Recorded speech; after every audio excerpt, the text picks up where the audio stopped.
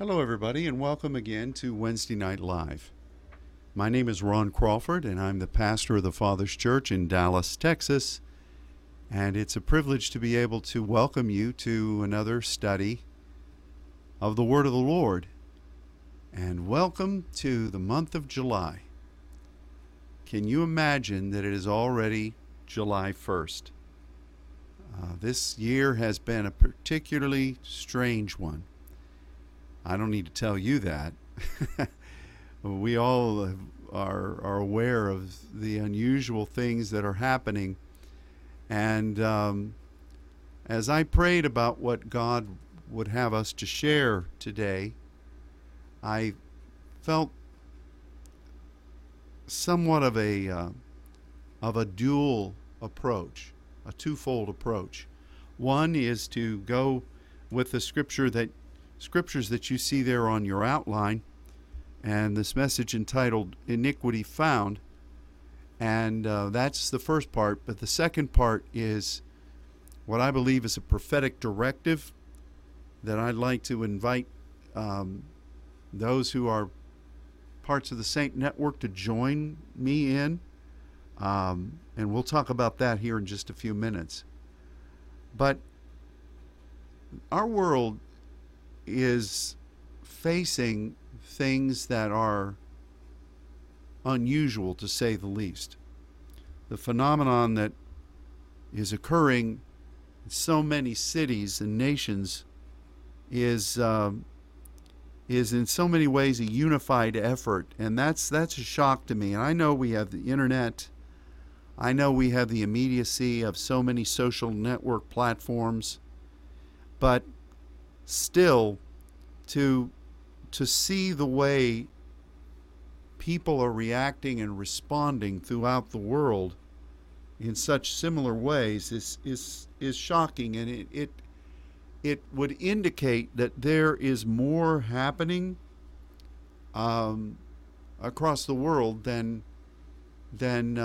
simply somebody picking up on a social theme. I mean, you see, we in the United States are so insulated.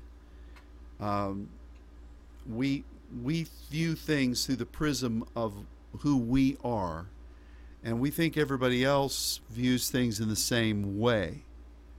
Well, I understand that, but I can tell you that after traveling to dozens and dozens of nations around the world and ministering there in those nations for many, many days each, and sometimes months each, I recognize very clearly that not everybody, in fact, very few people are like the United States. We talk today in our nation about African Americans, and we cherish our brothers and sisters who are African American, but you do realize that in other nations there aren't anything like African Americans. I remember one time we were in ministry and the word went forth, we were going to pray for all the folks from the Commonwealth nations, and there were, I think, 13 African nations represented in this meeting, and the call went forth for all the African Americans to come up, and nobody came when there were probably 75 African nationals there in the building. And the recognition came that these people are not African Americans. They're just plain Africans from Commonwealth nations who are dual citizenship with France. And so to think that what's happening in our country is just solely about African Americans, and I'm not talking about the COVID virus, and to think that people protesting in France loves a good protest, or in other parts of the world are protesting because of the scenarios that African Americans face is ludicrous.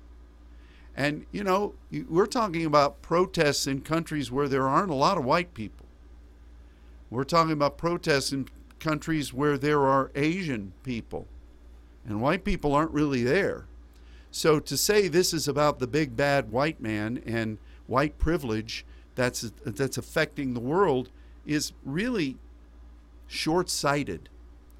There is a bigger construct, and I believe that it has to do with the timetable of God, and it has to do with the enemy and his nefarious forces in his capacity as the God of this, in the capacity of his counsel through the God of this world. And there's a bigger thing going on. And if we are short-sighted or naive enough to think that everything has to be just because of our little narrow viewpoint and how we've got everything figured out, we're deceiving ourselves.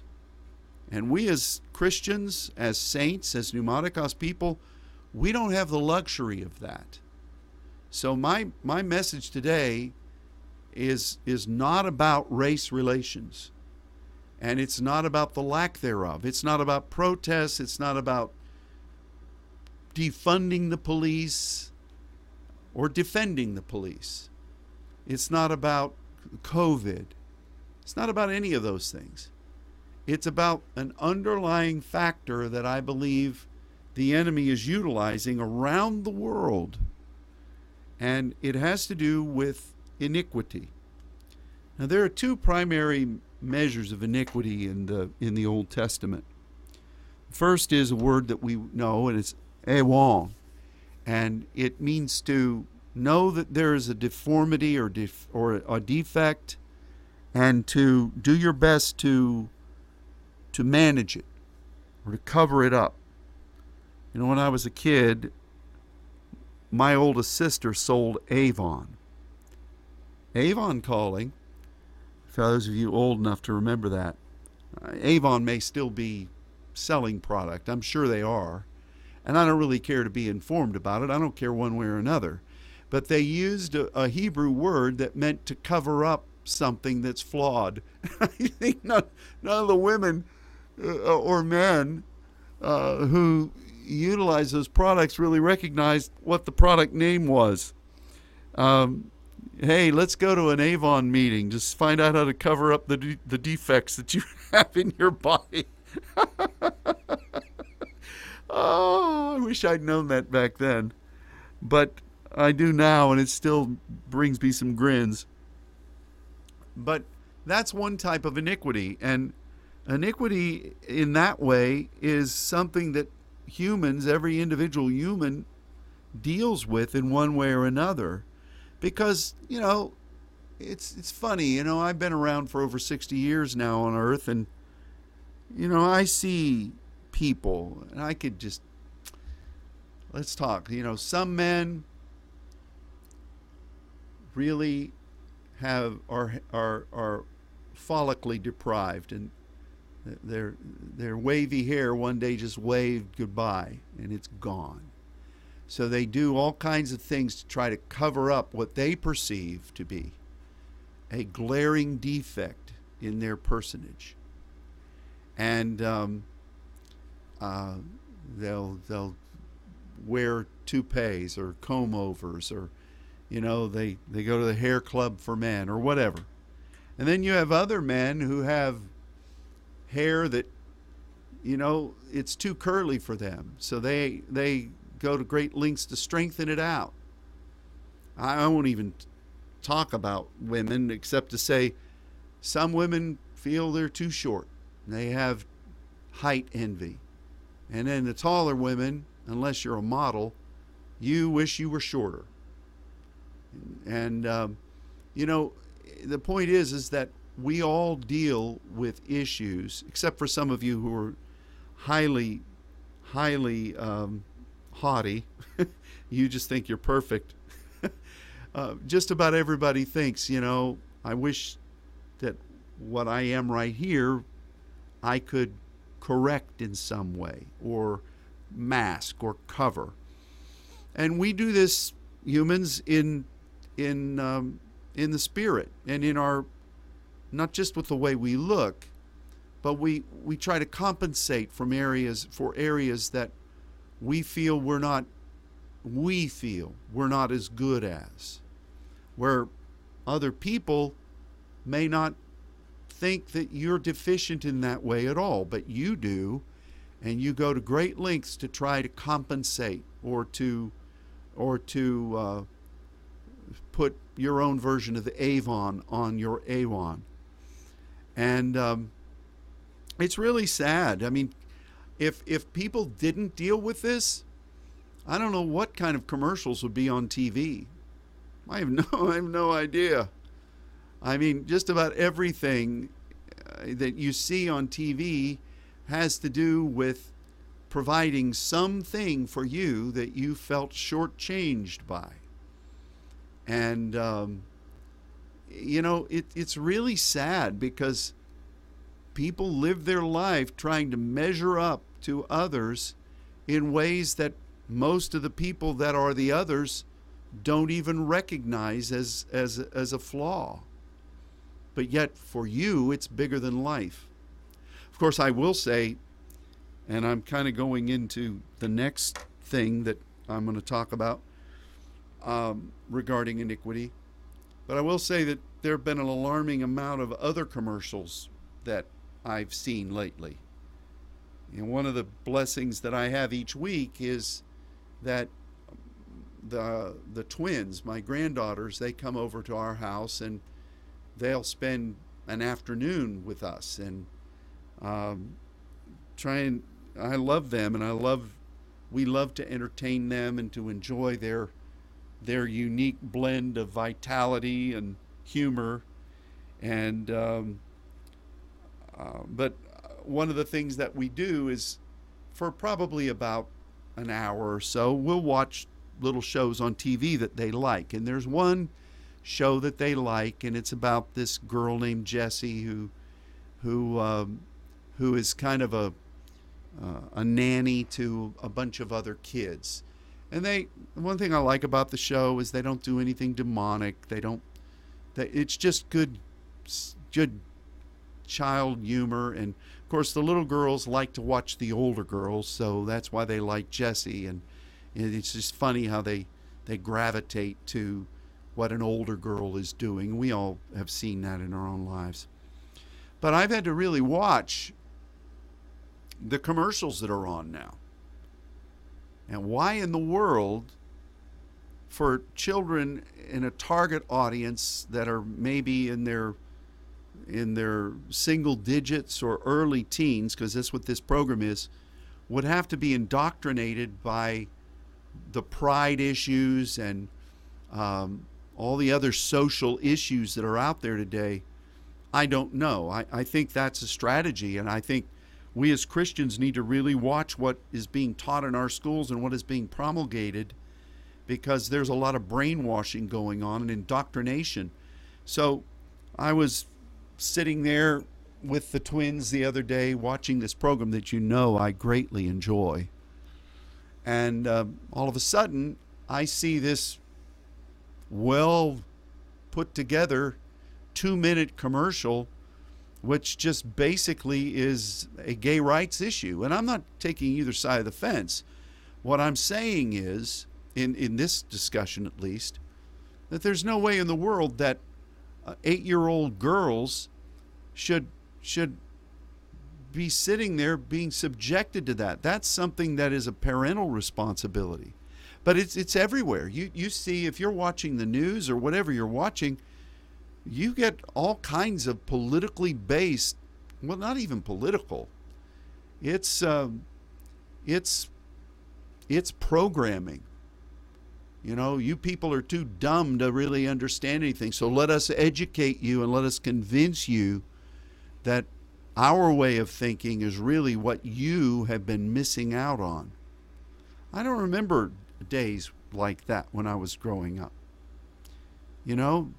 Kids programs had a lot of toy commercials, and that's where the money is.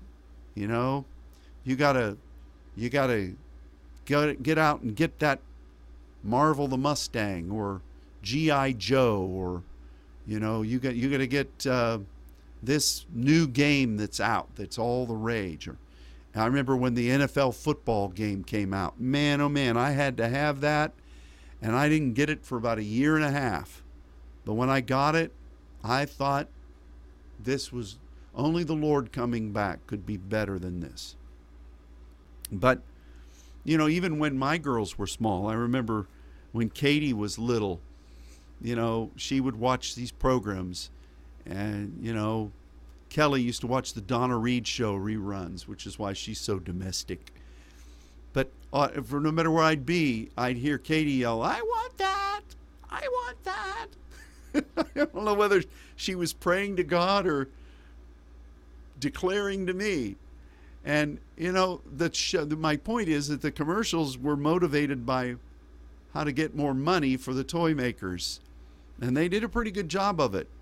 I can't fathom who is doing these public service announcements to try to brainwash little kids in areas that they have no right speaking into. So there is an agenda in our country today, and it leads into the other word for iniquity, primary word for iniquity, and it's evil. And I pretty sure that our word evil comes from it. But I can't give you a breadcrumb as to how etymologically it happened. But if you have E-V-E-L or E-W-E-L and our word E-V-I-L, you might think there's some kind of relationship between the two words. And this word means, and I'm combining a lot of lexicon definitions, so if this isn't in the one you're looking at, don't think I've gone off the rails. Unjust, violent deeds due to injustice, and injustice of speech, and in another way, twisted out of shape. This is the word that is used to describe in Ezekiel 28, verse 15, when describing Satan, "Thou wast perfect in thy ways from the day that you were created, till iniquity was found in you." This is where injustice, this is where the feeling of being done wrong, and you've got an axe to grind. This is where violent deeds of injustice initiated, because it wasn't there in the kingdom of God until the enemy found it in himself. Now, how could that have happened? Was God demonstrating divine privilege and mistreating that poor old Lucifer? Of course not.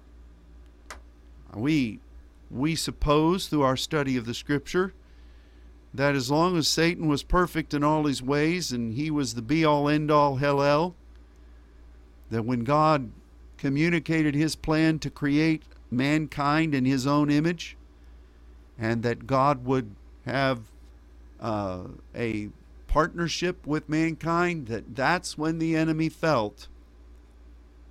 And he allowed himself to feel this. He had no right to feel it, but he allowed himself to feel it, that is unjust.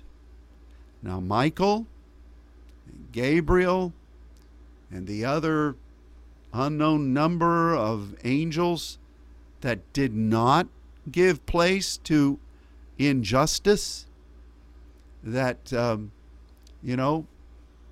they didn't feel this. They served God. They were happy in who they were. And as long as they served and enjoyed his presence, they were content, which we all should be. But somehow the enemy got his perspective out of joint, and the whole business of injustice was born right there. It was found in him. And then what did he do? He started to say, I'm going to beat you, God. He said in other verses, and I'm compiling them here. I'm going to be like you, and I'm going to ascend above you, and I'm going to show you, because injustice, this newfound tool within me, is motivating me. And guess what? That is still the main factor of enemy control over people. Now, hear me. As an American, I believe in the right to protest. I grew up in a home where my father worked at a steel mill. He was a union member for well over 30 years. I was a member of a union for 1 year. So I believe in the right to strike within reason, and I believe in protests. That's our right. But I'm not talking about people speaking against things that are wrong. But what I am talking about is the spirit of injustice that at root originated in Satan himself. That's where it was found. It was not justified.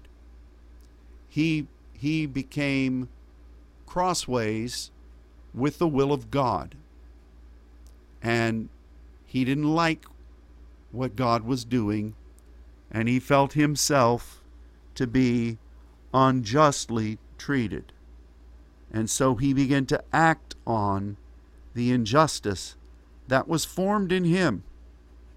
And I believe that has been one of the great tools of the enemy throughout the world. Everybody, or most people, want to do what's right. And most people recognize when something is not right. I'm not even going to say fair, because fair is a subjective view. We can find in anything the idea that we're not being fairly treated. I mean, I don't want to get too political here because I got to stay on track. But throughout my life, I've seen lots of things that I thought, in regard to my life, were unfair. I saw lots of people who had advantages that I didn't have. And, it was hurtful in some ways. But I learned to be grateful for what I did have. And this isn't a poor me, don't get the mini violin out to play, but, I grew up with a lot of kids who had a lot of things. I didn't have much, and I lived a good life. My parents had me in church. I had plenty to eat. A lot of my clothes that I wore growing up were hand-me-downs from my older brothers. And I would basically wear my clothes until they were worn out. I started wearing glasses when I was younger, like 6 years old. And if my glasses broke, which they do when you're an active boy, I didn't have the privilege to go out and buy a new pair. I mean, my dad had a lot of electrical work as an electrician at the mill. I have pictures of me with my black glasses that right in the center, they're held together by electrical tape. I didn't know any better. I went to school with kids. A lot of them were on the same level as I was economically, but others had a lot of money. Others had a lot of privileges. I didn't have them. And to me, that was just normal. But I know that life is not fair. And the things that we had, we learned to be count your blessings. We recognize that God provided for us, and we just need to learn how to be happy with what we had. And so life is not fair, no matter who you are. Everybody feels that their life could be a little bit better. Somebody asked J. Paul Getty once, it was a very wealthy man, how much more money would he need to earn in order to feel that he was a success. And Getty said, a little bit more. And that's an amazing statement. And so everybody feels that things are lacking. You see people with a lot of money who commit suicide. You see people who are famous and who, in the outward appearance, you'd think had their life in just the very best of condition, and you find out they committed suicide. They couldn't handle it. Life is not fair in the state of what we would define as fair. And the key to life is to recognize what you have from God and to partner with Him and to learn to be content in what, as Paul said, in whatsoever state I'm in, therewith to be content. Now, if there are things that are wrong, I'm not talking about fair. If there are things that are wrong, if there's an egregious act, well, the beauty of our society now is that those things can be corrected. But, you know, across the world today, enough is not ever enough. I've seen a lot of changes in my life. You know, I grew up in the 60s. We emerged from the Ozzie and Harriet generation into the full-bore protests against the Vietnam War. It seems like Kennedy's assassination really did something in this nation, the shedding of blood there, right here in Dealey Plaza in Dallas. And I remember on the 40th anniversary, we went down there on the day. It was a Saturday morning, and we had people blanketing the whole Dealey Plaza. There weren't a lot of people out at that time. They'd probably just gone home and gone to bed. And we were waving banners and proskuneoing and asking God to redeem the generation. But at the time, there were protests in the streets, and then the civil rights movement was really beginning to burgeon, and there were riots, and there were all kinds of protests. The Weather Underground was setting up bombs all through the United States, and you know, the only thing, you didn't have the internet then. You had Walter Cronkite, and you had Huntley and Brinkley, and you know, PBS was just coming into its own. We didn't even have UHF stations then. You had a newspaper if you cared to read it. So, you know, but we heard about these things. And there was unrest. And, but how things have changed in those 60 years. And I'm changed for the good. Yeah, are we perfect yet? No.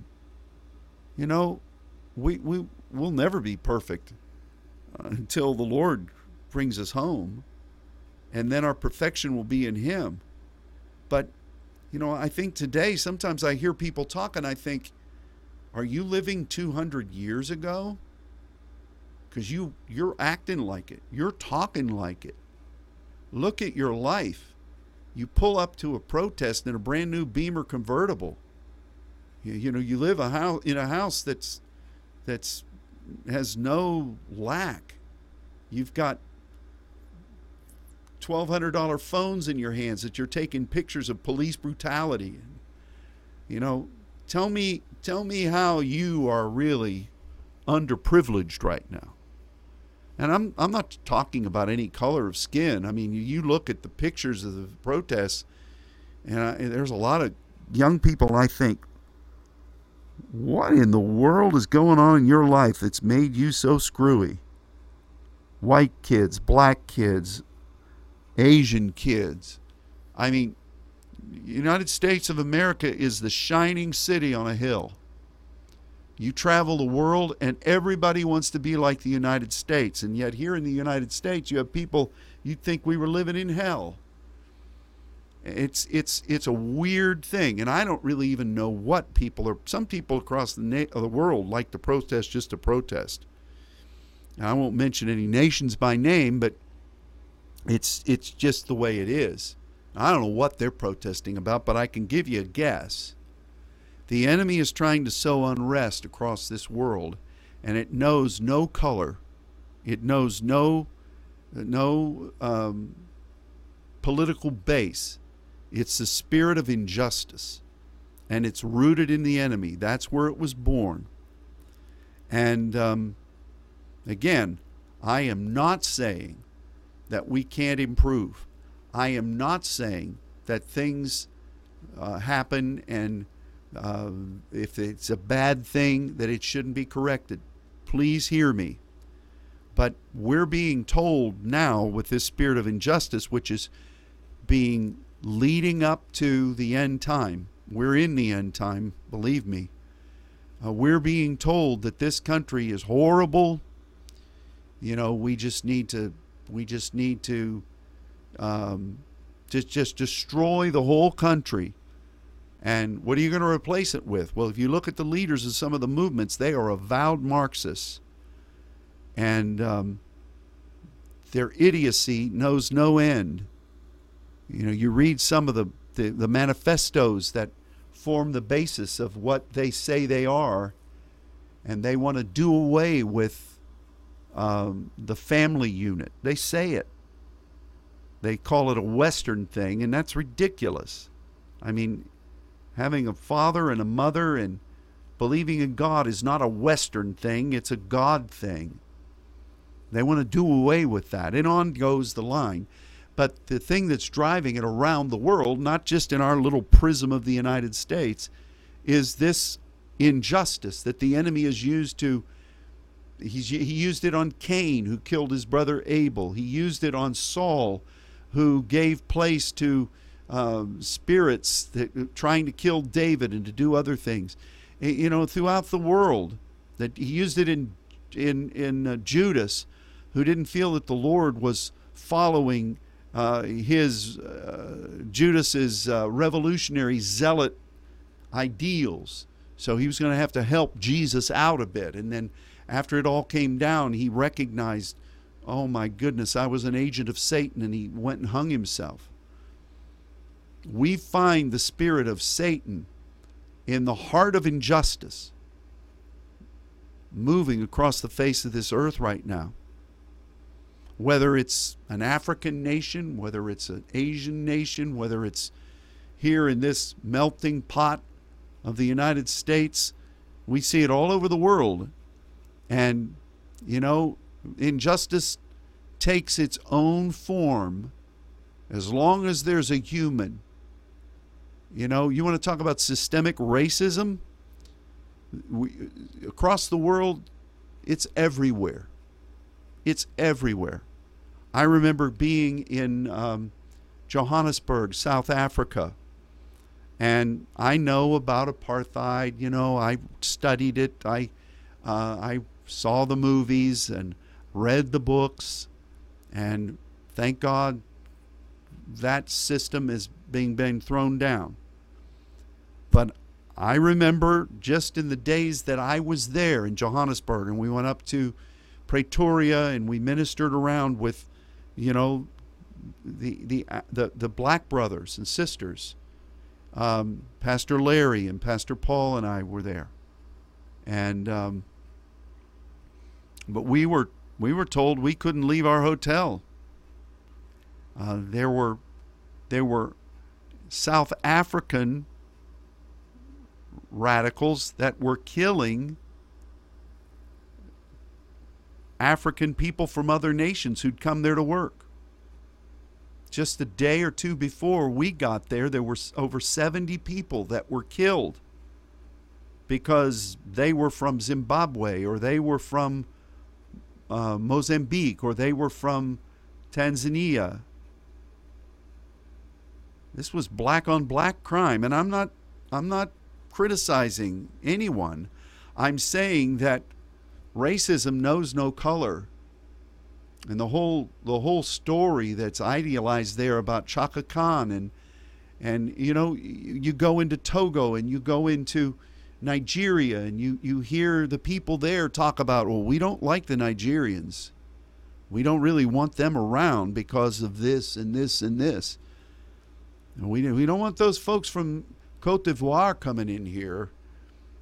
And there's no white people around. You can blame it on white people, but I'm just saying that racism is systemic to the entire world. It's not just this nation. And you see, when we were in South Africa, we were told that we couldn't go out for our own safety unless we had some black men with us. We would be killed, likely. That was a shocker. I don't know where my white privilege went then, but it flew out the window. So what I'm saying is, this business of injustice and the issues of mankind has nothing to do with the color of the skin. It has to do with what was found in Lucifer. And he's the one that's orchestrating this measure of injustice, real, whether it is real injustice or whether it's an imagined injustice. And it really begins as a bitterness, because injustice breeds bitterness. Remember, that's one of the things that the Lord warned us about in His Word, and one of the things that the bitter sop during the Passover feast and what our communion time is designed to correct as we submit it to the Lord. We've preached this message before in many different ways. Unless you've deconstructed it, maybe you still remember it. That Judas and Jesus had their hand in the bowl of sop. At that point, whatever bitterness Judas was allowing the enemy to utilize in him could have been purged.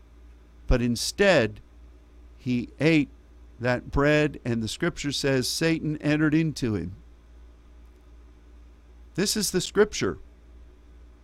And so we all need to deal with the enemy's attempt to bring imagined injustice, because that fuels people.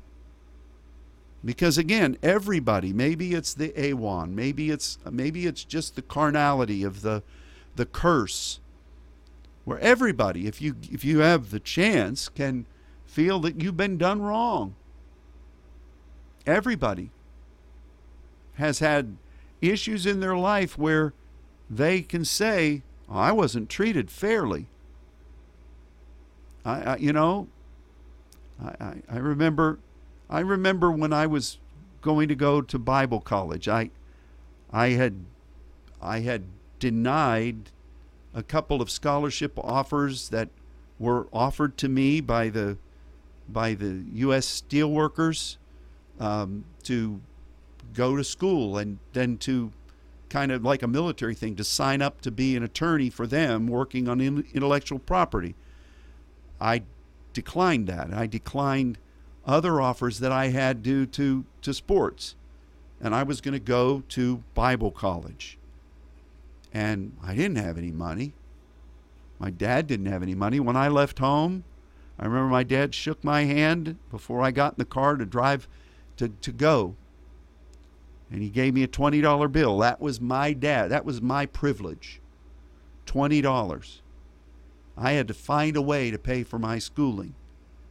But on the other hand, two of my friends, one of them was going to Harvard, and their dad was paying for the whole thing, housing, everything. They drove off in their brand new car. Is that fair? Well, probably. I wouldn't trade my life for that. But if I sat there and said, how is this good? This kid's got a brand new car. It's flashy too.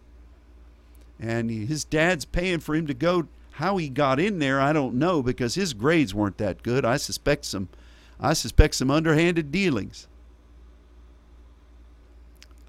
Maybe he was going to join the rowing team. Maybe Lori Loughlin had got a deal for him. I don't know. But, I said goodbye to my buddies. We had pizza, and off they went. My other friends, a lot of my friends did things. And I could have said, God, I don't understand this. I have these other opportunities. And now, they would have paid, give me a free ride. And I'd had a guaranteed future, making lots of money. And after 10 years, I could have been out on my own, making the real dough then. But how is it that going to Bible college, I don't have any money? That's not fair. Well, it was fair in God's eyes because He provided for me. Not because of my parents, not because of some daddy warbucks in my family. God provided. But, life is that way. Life is not fair. But God loves us. God is love. And He provides for what we need. And I don't have the things that in the natural I'd like to have, but I'm blessed. I don't lack for anything. I remember when we started to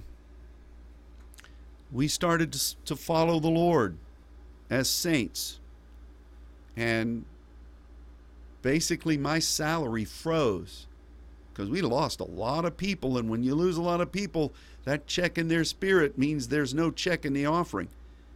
And my wife works. I bless her for that. I thank her for that. But there's a lot of things that I like to do. We don't have the money to do them. I'm not complaining. I don't lack anything. Are there a lot of things I'd like to do? Oh, yeah. But God provides for me. I'm blessed. Is it fair? No, in the natural, it's not fair.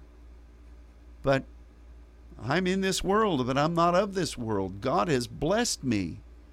And, I could give into bitterness and complaint and chicanery, and, I could say, forget this, I'm better than this. I could be doing, one of the kids I went to school with in high school, I'd lapped him in school. I lapped him on the debate team.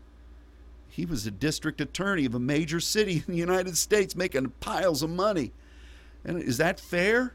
I bless that kid. God's given me the best. And what I'm saying is that all of us can look at our lives in the natural and find something that's not just. It's not fair. But our God has given us the best. And as long as you serve Him, you'll lack nothing. But the minute you start going down that trail of being a voice for injustice, you are a card-carrying member of a spirit that's Luciferian, that is trying to move across this world. And you think about it. What are the troubles in the Middle East about? Injustice. Everything's injustice. And the enemy is right there. He baked that thing in the oven of his own corrupt spirit. We've got to be bigger than that. So I look at verses where this word evil is used. And again, it's different than Avon. But like Job 5:16, so many of them have to do with what we say and our lips. Job 5:16, so the poor hath hope, and iniquity stops her mouth. This injustice stops the mouth of the poor who has hope. Do you believe that the iniquity that's pervading our land would like to come against those who are poor in spirit, who are operating in the power of hope? That seed of faith that was born in the heart of God that you hold on to, hope being the anchor of your soul. We're saved by hope. Iniquity, in the mouth of iniquity, injustice, wants to stop you. Job 6:30, is there iniquity in my tongue? Cannot my taste discern perverse things? Hey, look. You can find perverse things, and you can taste them, and you can savor them. It's easy to do. We just have to be careful that we don't allow this iniquity, this type of iniquity, to be in our tongue. Again, Job, and I used 4 of these verses from Job because if there was anybody who could have said, this isn't fair, this is unjust, and Satan, who was up there with God, and God was allowing Satan to tempt Job to showcase Job's love for God, and Job ended up 7 times richer, and he had everything that he'd lost and more. But if anybody had the chance to say, this isn't fair, this is unjust, it was Job, and the enemy knew that.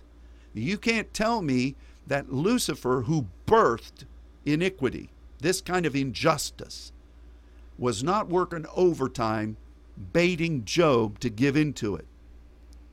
So Job says in Job 13:7, will you speak wickedly, and that's Evel, or Evel, to God, for God, and talk deceitfully for him? No. Job 27, verse 4, my lips shall not speak Evel, nor my tongue utter deceit. Zephaniah picks up on this in Zephaniah 3, verse 13. When was the last time you read Zephaniah? The remnant of Israel shall not do iniquity, nor speak lies. Neither shall a deceitful tongue be found in their mouth, for they shall feed and lie down, and none shall make them afraid. Malachi 2, verses 5 and 6. My covenant was with him of life and peace, and I gave them to him for the fear wherewith he feared me, and was afraid before my name. The law of truth was in his mouth, and iniquity was not found in his lips. He walked with me in peace and equity, and did turn many away from iniquity. Do you see the connection here, that so much of iniquity fuels the thing by which everything begins, a voice? And my goodness, isn't the prince of the power of the air utilizing the voice today? I mentioned earlier about even little girls watching a show with their papa. He has to watch what commercial comes on, because it was woven together by injustice. It's amazing to me. It's just amazing to me. Psalm 37:1. Do not fret because of evildoers, neither be envious against the workers of iniquity. And remember, again, this is not Avon, this is Evel, which is injustice. So we, as saints today, have to recognize that this, a long time ago, stopped being about what happened to George Floyd. A long time ago. And yes, that was an egregious act. I don't need to retread that territory. There needs to be retooling and training, and there needs to be a continuation of the good developments that are happened in law enforcement. But you look at what's going on up in Seattle, you look at what's going on in places with Marxist ideologies, training Antifa and those that are representing basically domestic terrorist groups who have a Marxist agenda. It's all based on the fuel of perceived injustice. And really, a lot of the kids that are doing it haven't known a lot of the kids haven't known a sad day in their life. They've got everything they would ever want and more. You see the privileged kids that are out there. They're just virtue signaling. And they're, they've really not known any lack. But the enemy sure is fueling them with the spirit of injustice. And they confuse it with compassion, doing well for brothers and sisters. I have a hard time saying that throwing a rock at a cop and beating him in the head and sending him or her to the hospital is compassion. But I preach now. I better get off that. So with that in mind, yesterday, we were praying before Saints Radio. It was a prayer time. And Monica mentioned something about a silence fast.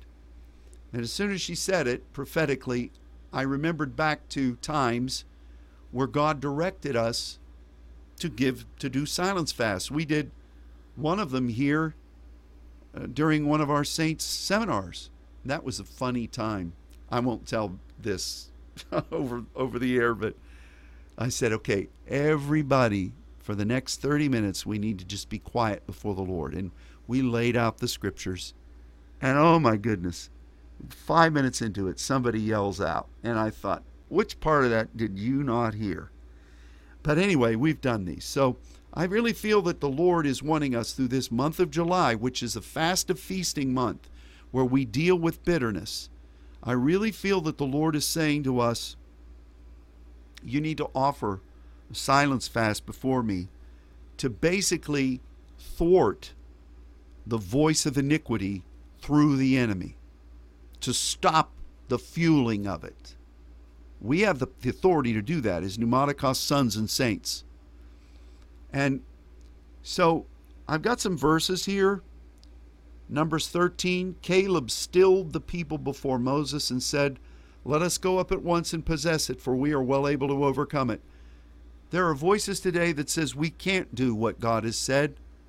And we need to have that Caleb spirit and be still before the Lord, so that we won't give place to fear or the opinions of people, but we'll give power and honor to God, to what He wants to do. And you got to still yourself. Psalm 46:10, be still and know that I am God. I will be exalted among the heathen, and I will be exalted in the earth. Psalm 31 verse 18, let the lying lips be put to silence, which speak grievously, proudly, and contemptuously against the righteous. There are so many ways that these voices of iniquity are speaking.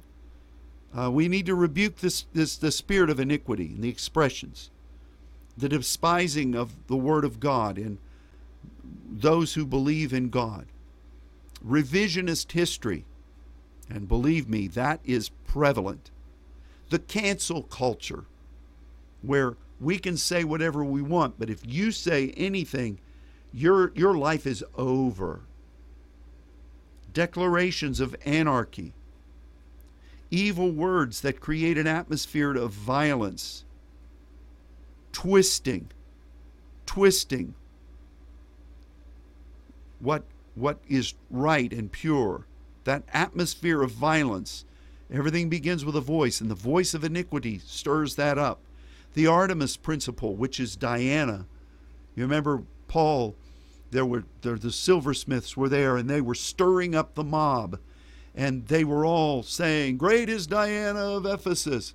And they were honing to try to destroy Paul. And he was warned to get out of the city. And, I really believe that the enemy right now, we're going to see this again and again as the end times progress.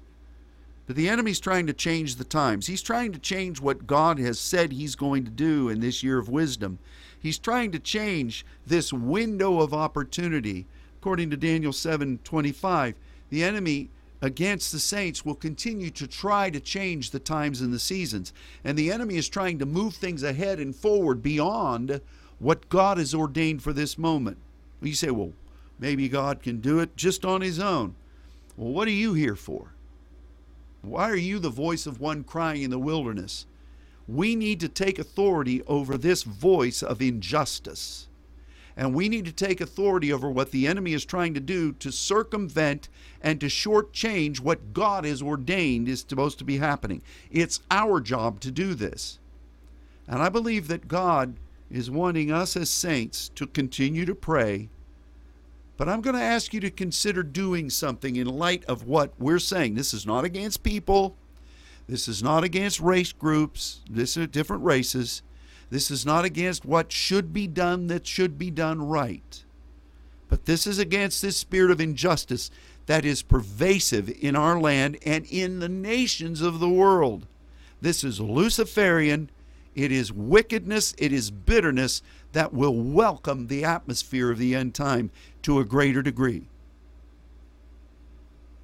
I'm asking you to consider every day this month. This is the first day of the month, this fast of feasting month, this time when we're supposed to be speaking truth and we're supposed to be believing for peace in the gates, and we're supposed to be doing away with bitterness. The angel said, you people are memorializing 4 times a year your plight. God says, enough of that. Now you need to be speaking truth, and you need to purge this injustice out of your heart. That's what God said. I want to partner with the angels in these days, don't you? I want to be the servant of God in these days. And I'm not going to give place to the devil. We're not ignorant of this device. So I'm asking you that every day this month, you spend at least 30 minutes in silence before the Lord. Don't say, I'll do it when I'm asleep. I've heard some of you sleep. You're pretty noisy. You're not in silence. I remember one time we did a silence fast and somebody was snoring. It was so funny. We almost broke the fast by laughing at them. So don't say it's during the night when you're asleep. And when you're silent before the Lord, you may want to be reading the scriptures, just reading them through your eyes, in your brain, in your mind, that speak about the goodness of God. Remember the things that God has promised and prophesied. Remember the blessing of the Lord. And dwell upon the blessings of God upon this country while it's still free. Remember the revival that God has promised. Remember the way that God said He's raising up among the saints, the African American church, our brothers and sisters, to see the power of God. Remember what God has promised for Europe, what God has promised for South America, for Mexico, for Canada, for our country. But in silence before the Lord, let us be in agreement that this spirit of injustice from the enemy will be broken and subdued and put to flight, and that God will arise. There's power in being still before God. And this is a prophetic act, and we must be willing to do it. 30 minutes a day. And remember that this Saturday is First Saturday. The directive is going out. We're going to be asking God to purge us from bitterness. This is a fast of feasting month. That we will hear His voice, and that we will reflect on the goodness of our God. We don't lack anything. Heavenly Father, I release this invitation to the saints. May God arise. Heal this land. We are your people. We're humbling ourselves. And we are repenting for the sins of this nation. But we ask you to heal this land. Don't destroy this country. Don't let the things that we have said, in God we trust, don't let those things be taken away. There's still a move of God coming to this land. And there's still the apostolic ventures of this Christian nation still has a great field of opportunity. It's not time for the enemy to take control here yet. And we rebuke him, and we insist upon the name of our God and what God has prophesied and what God wants to do. Turn this, which was intended for wickedness, to the good. And we thank you for this, Father. I declare the blood of Jesus over all of our family from the Father's Church, all of the extended family and the network of saints. And I pray that you will continue to protect us during this time, but use us. Let us walk in health and vitality. Use us as saints and as your intercessors. And may iniquity be driven from its agenda as we are still before you. We love you, Father, and we ask these things in Jesus' name. Amen. Well, God bless you. Thanks for joining, and thank you for being willing to offer up a silence fast throughout this month. 30 minutes a day. I know that's going to be hard for some of you. Some of you, you can do 2 or 3 hours if you want to, but at least 30 minutes a day, and let's believe that God's going to break this thing. God bless you. Goodbye.